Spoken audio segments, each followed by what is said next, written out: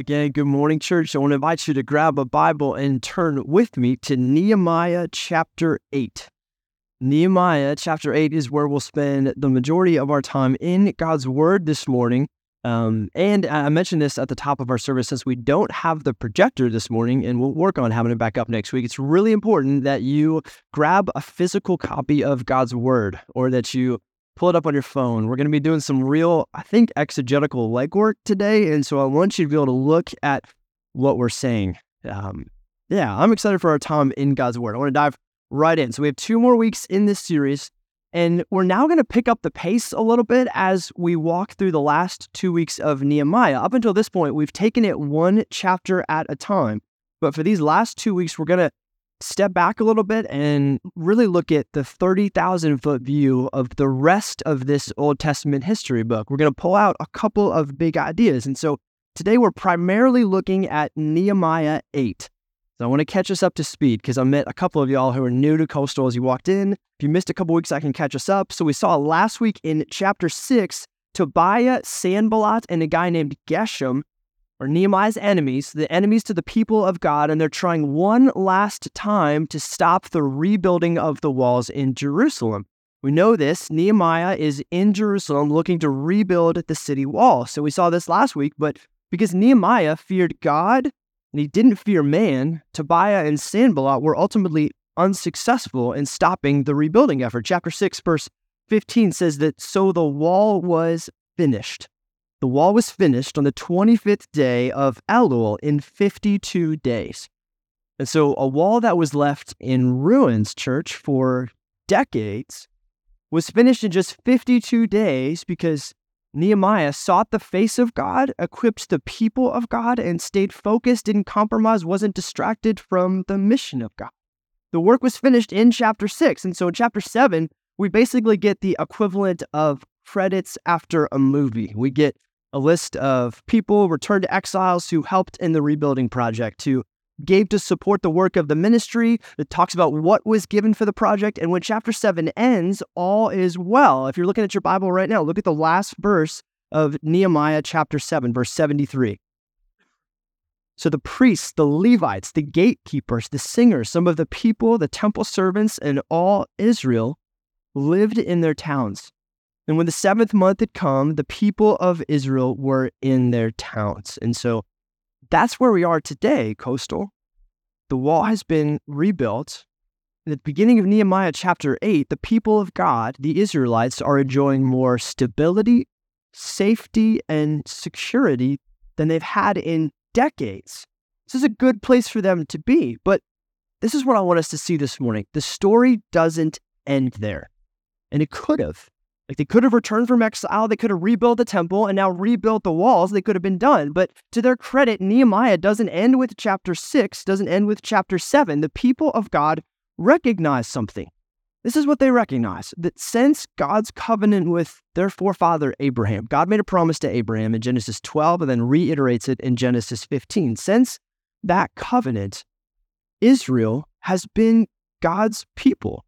They've been more than just an ethnic group of people. In the Old Testament, the Bible calls them his chosen possession, a royal priesthood, a holy nation. God's design for Israel in the New Testament, or in the Old Testament, was really to use them as a light to reach the Gentiles. And so in chapter 8, Israel comes together to do what God designed them to do. They come together to worship, and they recognize that God has been faithful to them, that they've been brought back from exile, that they've had their borders restored, and they've been brought back not just to live in stability and safety and security, but they've been brought back to worship. They come together in this chapter to glorify God, to thank God, and to worship God for what he's done for them. Now, this service, this worship gathering that we'll see in chapter 8, is going to serve as our model today. There's almost a trajectory to it, a process in it, a process of mourning and weeping over sin,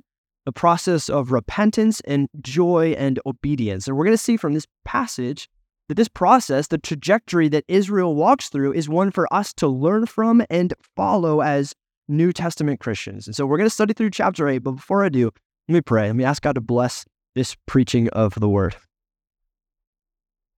Father, thank you so much for this time.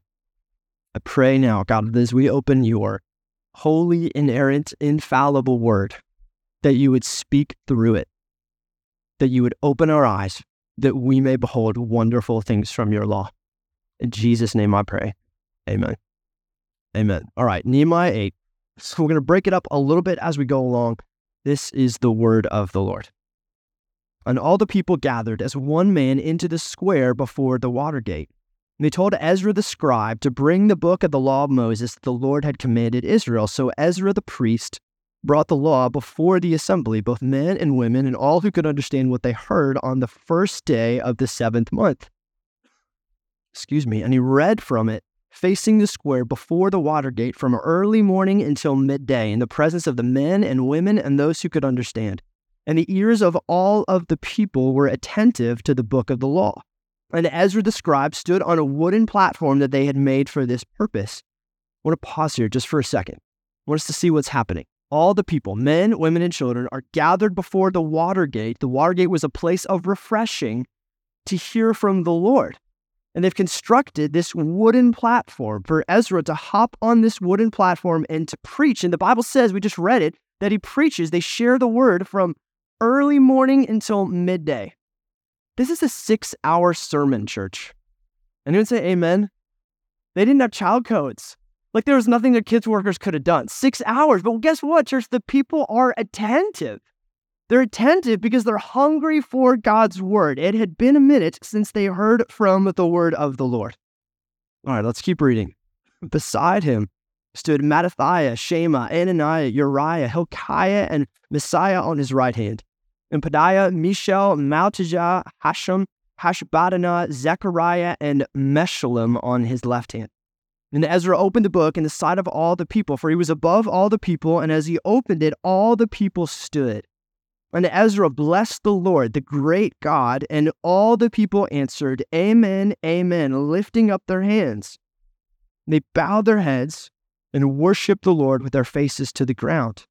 Also Jeshua, Bani, Sherebiah, Jamin, Akub, Shabbathai, Hodiah, Messiah, Kalida, Azariah, Josabad, Hanan, Peliah, and the Levites. If you're wondering if we learn how to say those names in seminary, we don't. They just say speak faster so no one notices if you butcher them. All of these guys and the Levites helped the people to understand the law. While the people remained in their places, they read from the book, from the law of God clearly, and they gave the sense so that the people understood the reading. This is really incredible, Coastal. I mean, do you see what's happening here? Ezra, standing on this wooden platform, is preaching. They're engaging in ministry of the word in both a large group setting, so he would stand and read the law, and 2,000 years ago, 2,500 years ago, they had small groups, a small group setting. Ezra would preach, and then he'd have his small group leaders help the people understand the law and apply it to their lives. Listen, this is why I say often here that when we come up and we preach here at Coastal Church, what we're doing is not some routine exercise. When we hold up this book and say, thus saith the Lord, we are stepping into a practice and a tradition that is literally thousands of years old. Like this is a holy supernatural act, the act of preaching. It's not a TED Talk. It's not supposed to be original or creative or innovative. It's supposed to be faithful. What gives preaching its power is saying, thus saith the Lord. We come together hungry every single week as a church, not because you want to hear from Colin or any other pastor who's up here, but because you want to hear from God. Or you should. That's who you should hear from. We want to hear from God. The Israelites hear from God. And as we'll see in this chapter, God blesses the preaching of his word. In 2023, God blesses the preaching of his word. And so I want to feel that just for a second, that we're stepping into something bigger than ourselves. All right, verse 9. And as I read verse 9, I want you to pay special attention to how the people respond. How do they respond to the preaching of the word? This is going to be our model, really our outline this morning. Nehemiah, who was the governor, and Ezra the priest and the scribe, and the Levites who taught the people, said to all the people, "This day is holy to the Lord your God. Do not mourn or weep." For all the people wept as they heard the words of the law. But then he said to them, "Go your own way, eat the fat and drink sweet wine," and said portions to anyone who has nothing ready, for this day is holy to our Lord. Do not be grieved, for the joy of the Lord is your strength. And so the Levites calmed all the people, saying, "Be quiet, for this day is holy. Do not be grieved." Then all the people went their way to eat and to drink and to send portions and to make great rejoicing, because they had understood the words that were declared to them. All right, there's a ton here, especially in this paragraph, but here's what I want to see first. This is number one in your notes. This worship gathering brings about a recognition of sin.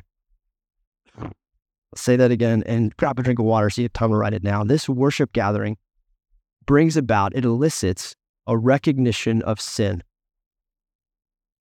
Verse 9 tells us the people wept as they heard the words of the law. So much so that in verses 9 through 12 alone, Nehemiah, Ezra, and the Levites, they command the people 3 separate times not to weep and not to be grieved. Now, why is this? Why are the people weeping as they hear the word? The answer is clear. When the people hear the law, they recognize 2 primary things. One, they recognize that God is holy, that he's holy and his word is holy, that he's perfect and his word and all of his commands are perfect. The second thing they recognize as they hear the preached word is that they have fallen short of God's perfection. God is holy and they're not. They see they've fallen short of the law and sinned against God. We actually see this unpacked a little more in Nehemiah chapter 9. So I want to give you homework this week. This week at some point, read Nehemiah 9. We see this incredible prayer of confession as the people pour out their hearts to God, culminating in chapter 9, verse 33. 9:33 says, "You have been righteous in all that has come upon us, for you have dealt faithfully and we have acted wickedly." They're saying to God, as a response to the preaching of the word, "You have been faithful, God, and we have been wicked." The people are grieving over their sin, confessing their sin. They're broken over their sin. Now, let me bring this home to us just for a moment. I think that if we're not careful today in American Christianity, we can be much too quick to skip over this step, to skip over this mourning, this grieving over sin when it comes to our worship with God. Theologically, I think most of us, we know the right answers. We know that we're sinners. No one in this room, I think, would deny that. And we love to focus on the grace of God that covers over our sin. And we should. We sang about it this morning. We praise God for his grace. God's grace in Christ does indeed cover over our sin. And we'll get to that even today. But here's the thing. If we don't have a right understanding of the depths of our sin, then we won't have a proper appreciation for the depths of God's mercy. We have to have that step one. Think about it this way. There's a reason why most engagement rings are presented in boxes with black fabric. Why? So that the diamond would sparkle that much brighter against the contrast of the black backdrop. I think the same principle applies to us here today. When we see our own sin rightly, the diamond that is the mercy of God through Christ looks much more beautiful to us than ever before. His mercy looks beautiful. It appears precious to us because we realize just how badly and how critically we need it. Listen, everyone in this room, whether you're a Christian or whether you're not a Christian, everyone in the sound of my voice right now has a desperate need for the mercy and grace of God. We're all on a level playing field when it comes to our need for God's mercy. Why is this? Because every single one of us has sinned against this merciful and gracious God. Romans 3:23 tells us, "For all have sinned and fall short of the glory of God." When God looks at us and when he sees our sin, he doesn't see it as sickness or brokenness or something we're struggling with. See, I think sometimes we like to use that language because it softens what sin actually is. I can't be blamed for something I'm sick with. I can't be guilty of something I'm struggling with. It's not my fault. I'm broken. No, God sees our sin for what it is. He calls it for what it is. Open and direct rebellion against our Creator. Cosmic treason.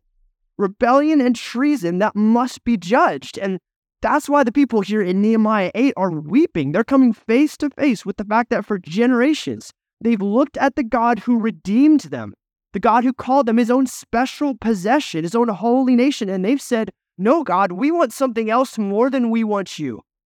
We want our idols of silver and gold and stone and wood more than we want you. We want to fulfill our sexual desires, our lusts, our passions more than we want you. Israel's saying to God when they sin, we want our things our way more than we want you. And the realization of this for Israel in Nehemiah 8 was heartbreaking. And church, I think it should be for us. Because when we as Christians, when we sin against God, we're declaring to God the same thing. We're saying, God, I want my money more than I want you. I want control more than I want you. I want to fulfill my passions, my desires, my lusts more than I want you. When we sin, we're saying to God, I want fill in the blank more than I want you. Brothers and sisters in Christ, this should grieve us, should break us. And get this, I'm going to be depressing for just one more minute here. The more we come to follow Jesus, the more we know Jesus, the more we realize how sinful and broken we really are. Let me give you an example. Maybe some of you can relate to this. I got saved when I was 17 years old. I've shared this story maybe about a month and a half ago. God saved me as a 17-year-old. And here's what happened when I got saved. By God's grace, through the power of the Holy Spirit, the big ticket sin items in my life started to fall away. And so pornography, gone. Substance abuse on the weekends, totally gone. Even my language, like my speech, was cleaned up because of the Holy Spirit inside of me. God really made me a new creation. 2 Corinthians 5:17. If anyone is in Christ, he is a new creation. The old is gone, the new is here.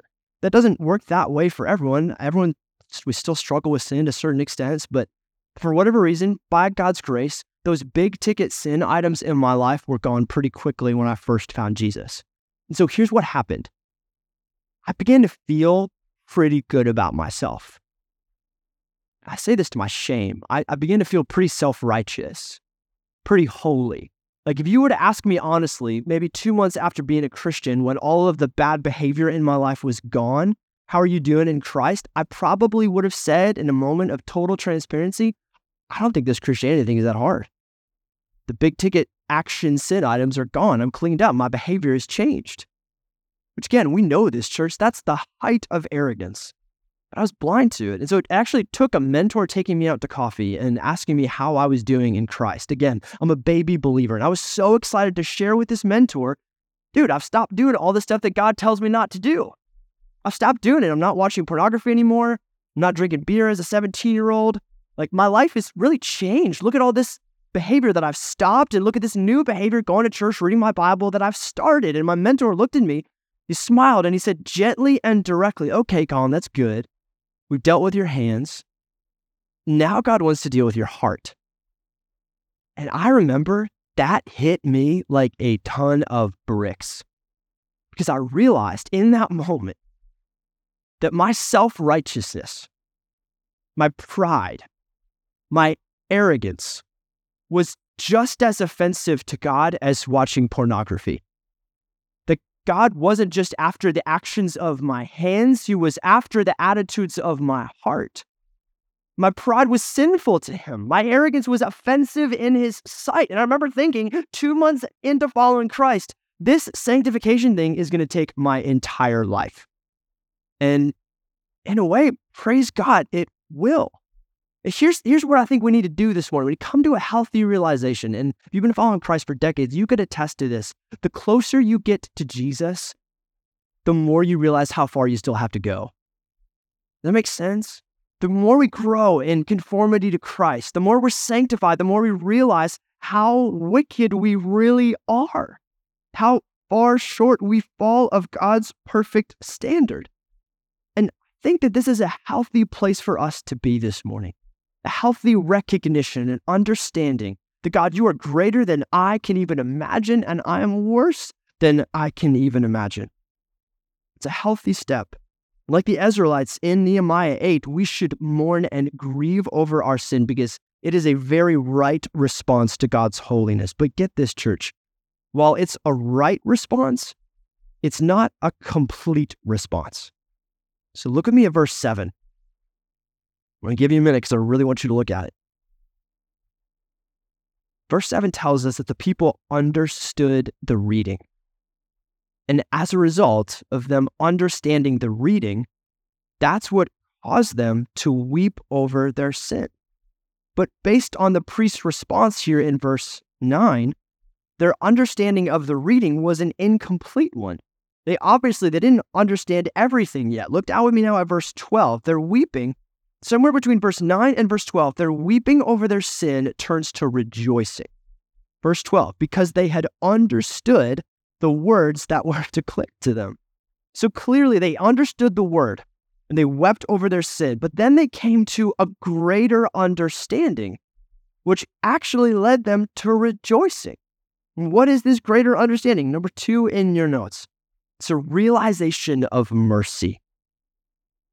So as we see this progression, I want us to see we start with a recognition of our sin. It's a good, healthy, proper place for us to start.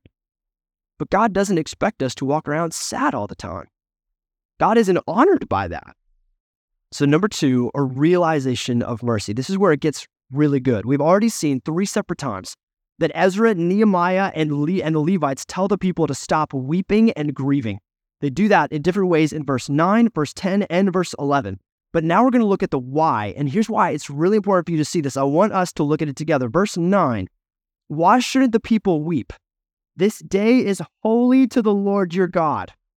Verse 10, go your own way. Basically have this feast. Why? Why are they doing this? For this day is holy to the Lord, holy to our Lord. Verse 11, be quiet. Why? For this day is holy. Do you see what's happening here? They tell the people to stop weeping. The same reason is given 3 times. This day is holy. The people's natural response to holiness, and I think if we're honest, our natural response to holiness is weeping. We look at ourselves. We look at how far we've fallen short, but this passage is adjusting our response. It's adding to our response. And instead of connecting holiness with grieving over sin, it's connecting holiness with joy. With joy, church. Look at verse 10 again. Don't be grieved, for the joy of the Lord is your strength. This grieving is to be replaced with the joy of the Lord, which the text says is our strength, or literally in the Hebrew, our refuge, our protection, our fortress. Now, why have joy?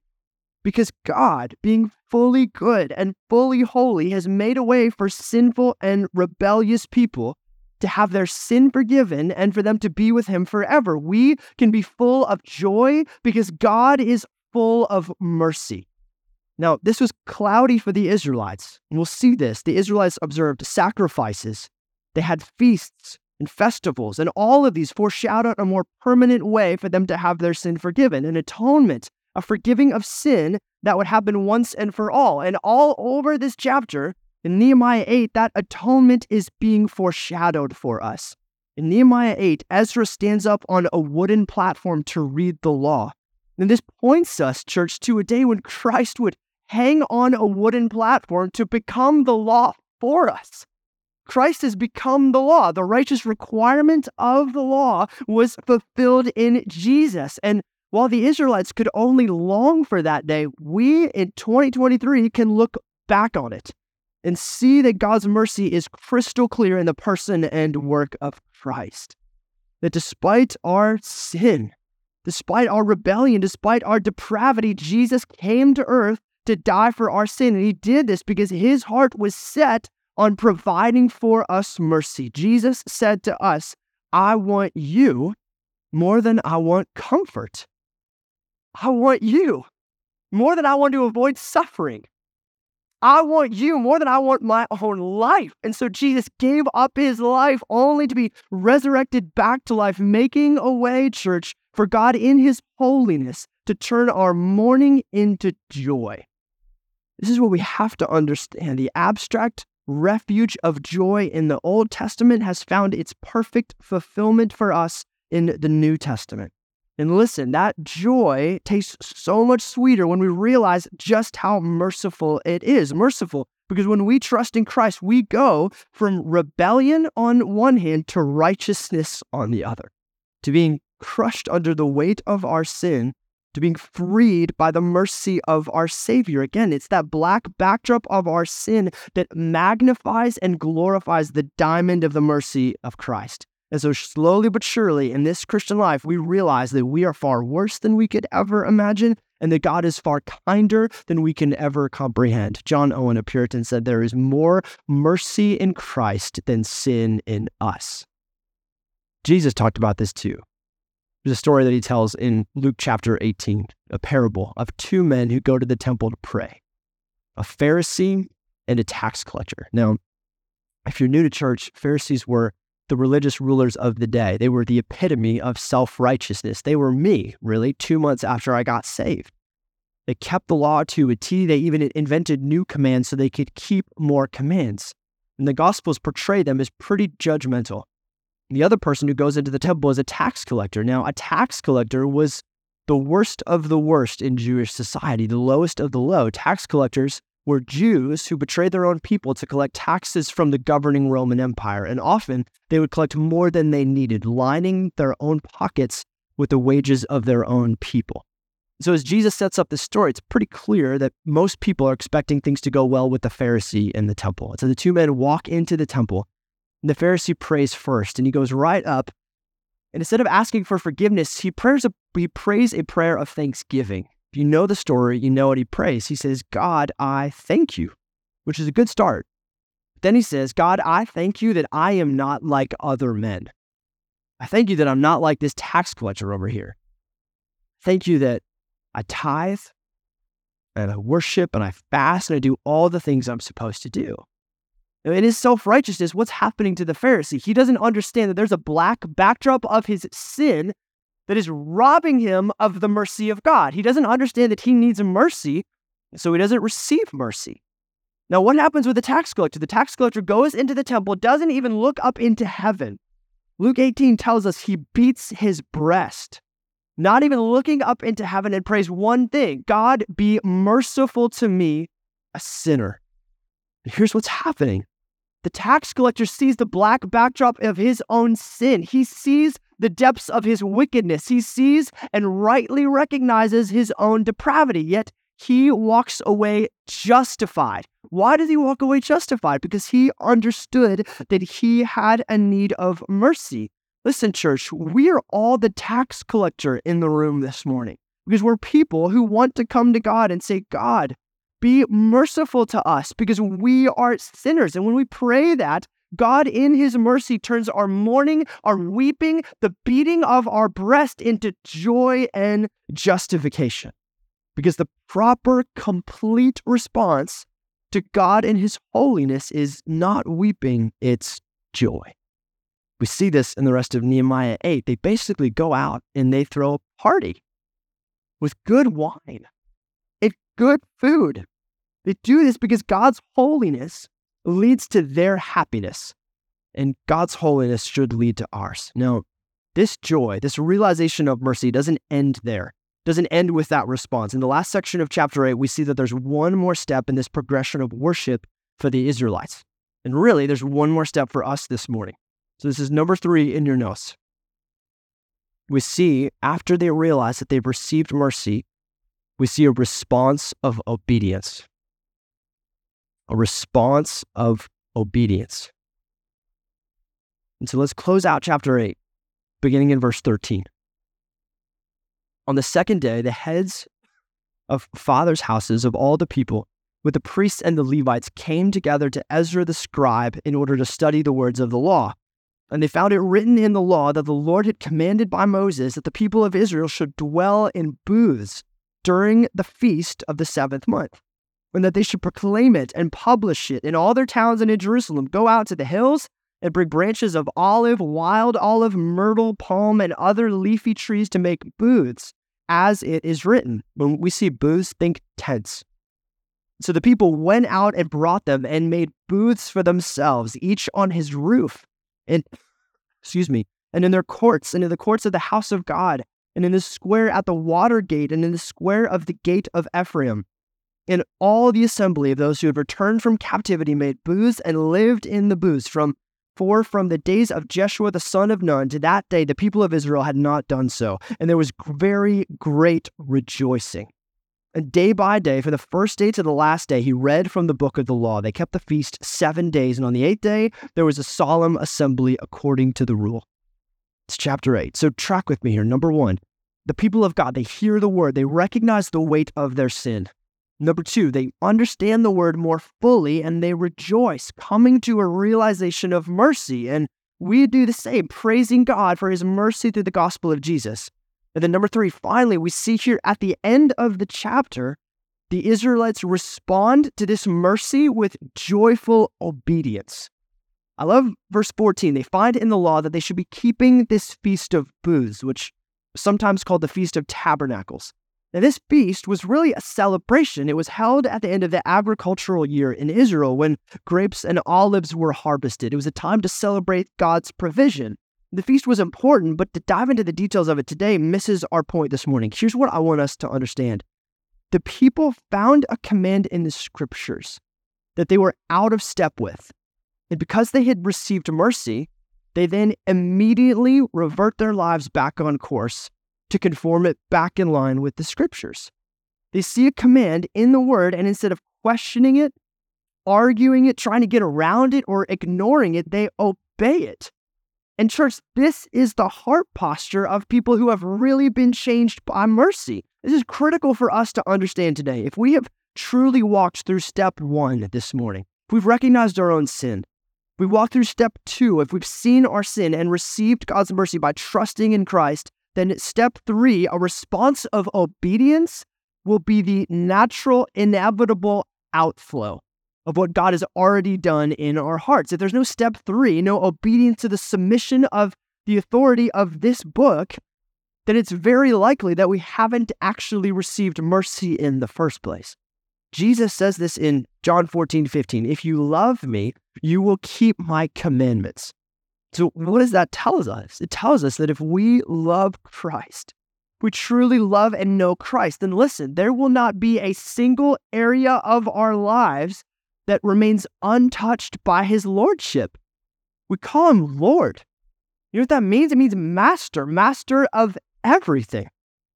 Maybe this will help. If you've been around Coastal for a while, you know that when we take up the giving of our tithes and offerings, as we've done this morning, Pastor Sean has said this for 20 years. I say this every week now. What do we say if you're new or just joining us? Fill in the blank if you've been around forever. We're not after your what?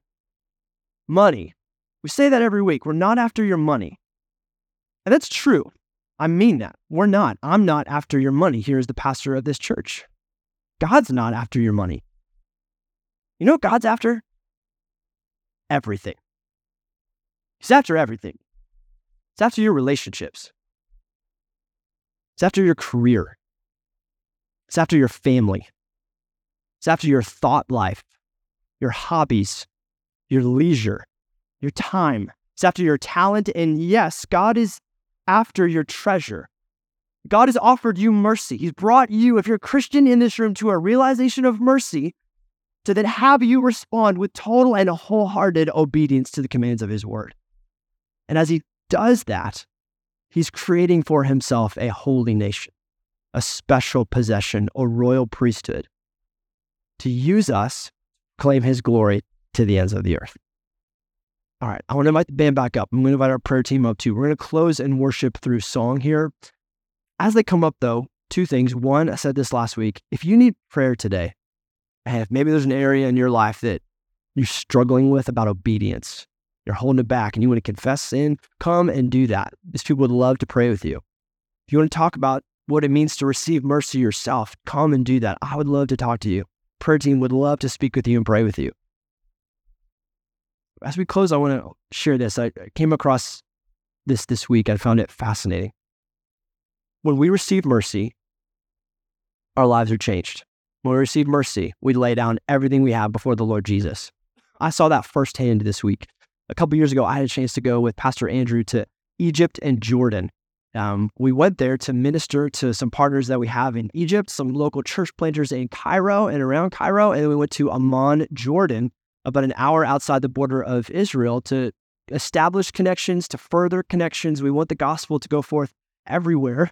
And there's this incredible pastor in Amman that I got to know named Pastor Samer.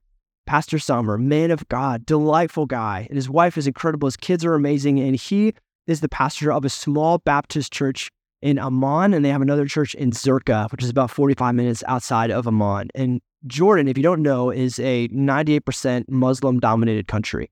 And this brother is laboring faithfully, relatively anonymously, for the cause of Christ. He's laid down his life. Jesus, I want to make disciples here in Jordan. And they're seeing people come to Christ. The church is growing. So we got a chance to check in with him this week because, again, like I said, Amman is about an hour from the border of Israel. And if you're on top of your current events, it's been going down. It's been awful. There's a humanitarian crisis in Gaza right now. Israel is at war. And so we wanted to check on our partners in the area. So we had a chance to speak to Pastor Sommer this week, and he shared with us an incredible thing and a really hard thing. Start with a really hard thing. He has friends in Gaza, where right now a humanitarian crisis is underway. His friends in Gaza, he has pastors, friends of his in Gaza. He knows Christians in Gaza, and he shared with us that right now Hamas is systematically hunting down and killing Christians and pastors in Gaza. And it's not being reported on the news. That this organization wants Christians to die. And he's got a friend, the president of the Baptist Union in Gaza, who was killed just last week. And as we know, I mean, there's this organization effort to get people out of Gaza, and millions of people are trying to flee Gaza right now. They don't have a ton of places to go, but they're trying to leave. Samer said that the pastors are staying. Pastors are staying, knowing that they are being hunted down. They're staying to minister to people in and around these hospitals. They're staying to minister to people who desperately need to recognize their sin and receive mercy and respond with obedience. And so that's the hard thing. Pastors right now, this week, Coastal Church, are losing their lives. They're losing their lives. My question was, why are they staying? They're staying because we're seeing right now in Gaza hundreds and hundreds of people putting their faith in Jesus. We're seeing right now in Gaza, amidst the rubble and the destruction, as a result of these pastors' obedience, people are more open to the gospel of Jesus than ever before. People who are following the false god of Islam are realizing that Islam can't take away their sin. They're recognizing that they have a need for mercy, that they're hearing that there's mercy in the person and work of Jesus. And so amidst executions in Gaza, pastors are staying to lead people to Christ. Now, why are they doing this? Why not leave? There's no shame in leaving in this moment. There's no shame in leaving this month. They're staying because they've realized they've received mercy, and then they've laid their lives on the line saying, God, you can have everything. Not my money, you can have everything. My money, my life, my family. And so I didn't know how to respond to that. But I know that in America, sometimes when we talk about sacrifice, our sacrifice is so minimal. It's so minimal. And so there's probably a better way to end this sermon, right? But here's my prayer. I want us to stand. Let's stand together. And we're going to sing one more song. I want to actually give us a moment of silence. And in this moment, I want you to pray. I want you to pray. And I know in a room this size, we're different people coming from all kinds of backgrounds. I get that. And so for some of you, you're not a Christian. You're thinking, what are these Christians doing talking about Jesus, talking about the gospel? If you're not a Christian in the room this morning, I want you to know God loves you. God loves you so much. He sent his son to die for you, to die for your sin. So this morning, recognize your sin. Recognize that you've fallen short of his standard. Respond by trusting in Jesus for the forgiveness of your sin. Pray that in this moment of silence. If you're a follower of Christ in this room, do a couple things. One, thank God for his mercy. Thank God for his mercy. You were the tax collector in the temple. There was a moment when you prayed, God, be merciful to me, a sinner. And God answered that prayer and forgave your sin and wipes you clean. The second thing I want you to do if you're a Christian is honestly pray for our pastor friends in Gaza right now. Pray that the gospel would continue to go out. Pray for them. Pray for protection, for gospel fruit. And then ask God, in what way would you prompt me to obey you this week? That's it. Take a moment between you and the Lord.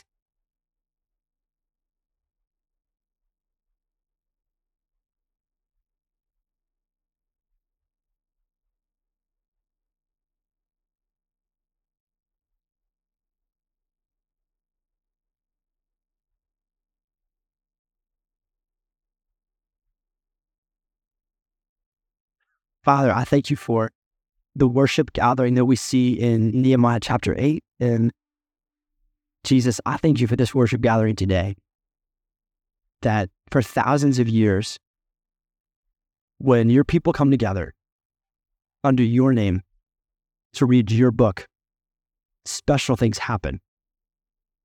Special things that we can't fake, we can't conjure up, we can't manufacture, special things that only you can do. So God, I pray for hearts all over the room this morning, God, that if people are far from you, I pray that you would draw them near. Maybe there's a Christian in here that has been wandering, backsliding, stuck in sin. Their hearts are growing callous. They don't even care about sin anymore. I pray, God, that right now you call them back. That you call them back. I pray for the one in here that doesn't know you. I pray that they would receive mercy this morning. That they would go from being a rebel in your sight to an adopted son or daughter. I pray for that this morning. I pray for acts of obedience all around this room, God, that you would prompt us in different ways, that we would see, God, that you're not just after our money, you're after everything. You're after everything. And so what is it in my life? What is it in our lives that we're holding back, thinking that we're keeping something for ourselves when, Lord, you have it all. You own it all. Everything is yours. And God, we praise you for the example of these pastors right now in the Middle East. That in the midst of violent persecution and threat of death, that they see you and the Great Commission as worth laying down their lives for. And so I pray for safety. I pray for safety for their families. Keep their kids safe, God. Keep their wives safe, God. I even pray right now as a dad that you would help them to see, and that you would help their kids to see that their dads are doing something that really matters. That their dads are doing something that's really important. So be with those kids. I pray for more and more people who are enslaved to the false god of Islam, that they would open their eyes, turn from their sin, and trust in Jesus, fully God and fully man, the Redeemer, the one Lord of all. I pray that you would bring forgiveness and life and freedom through Jesus Christ. Save more people, God. Thank you for our time today. In Jesus' name I pray. Amen.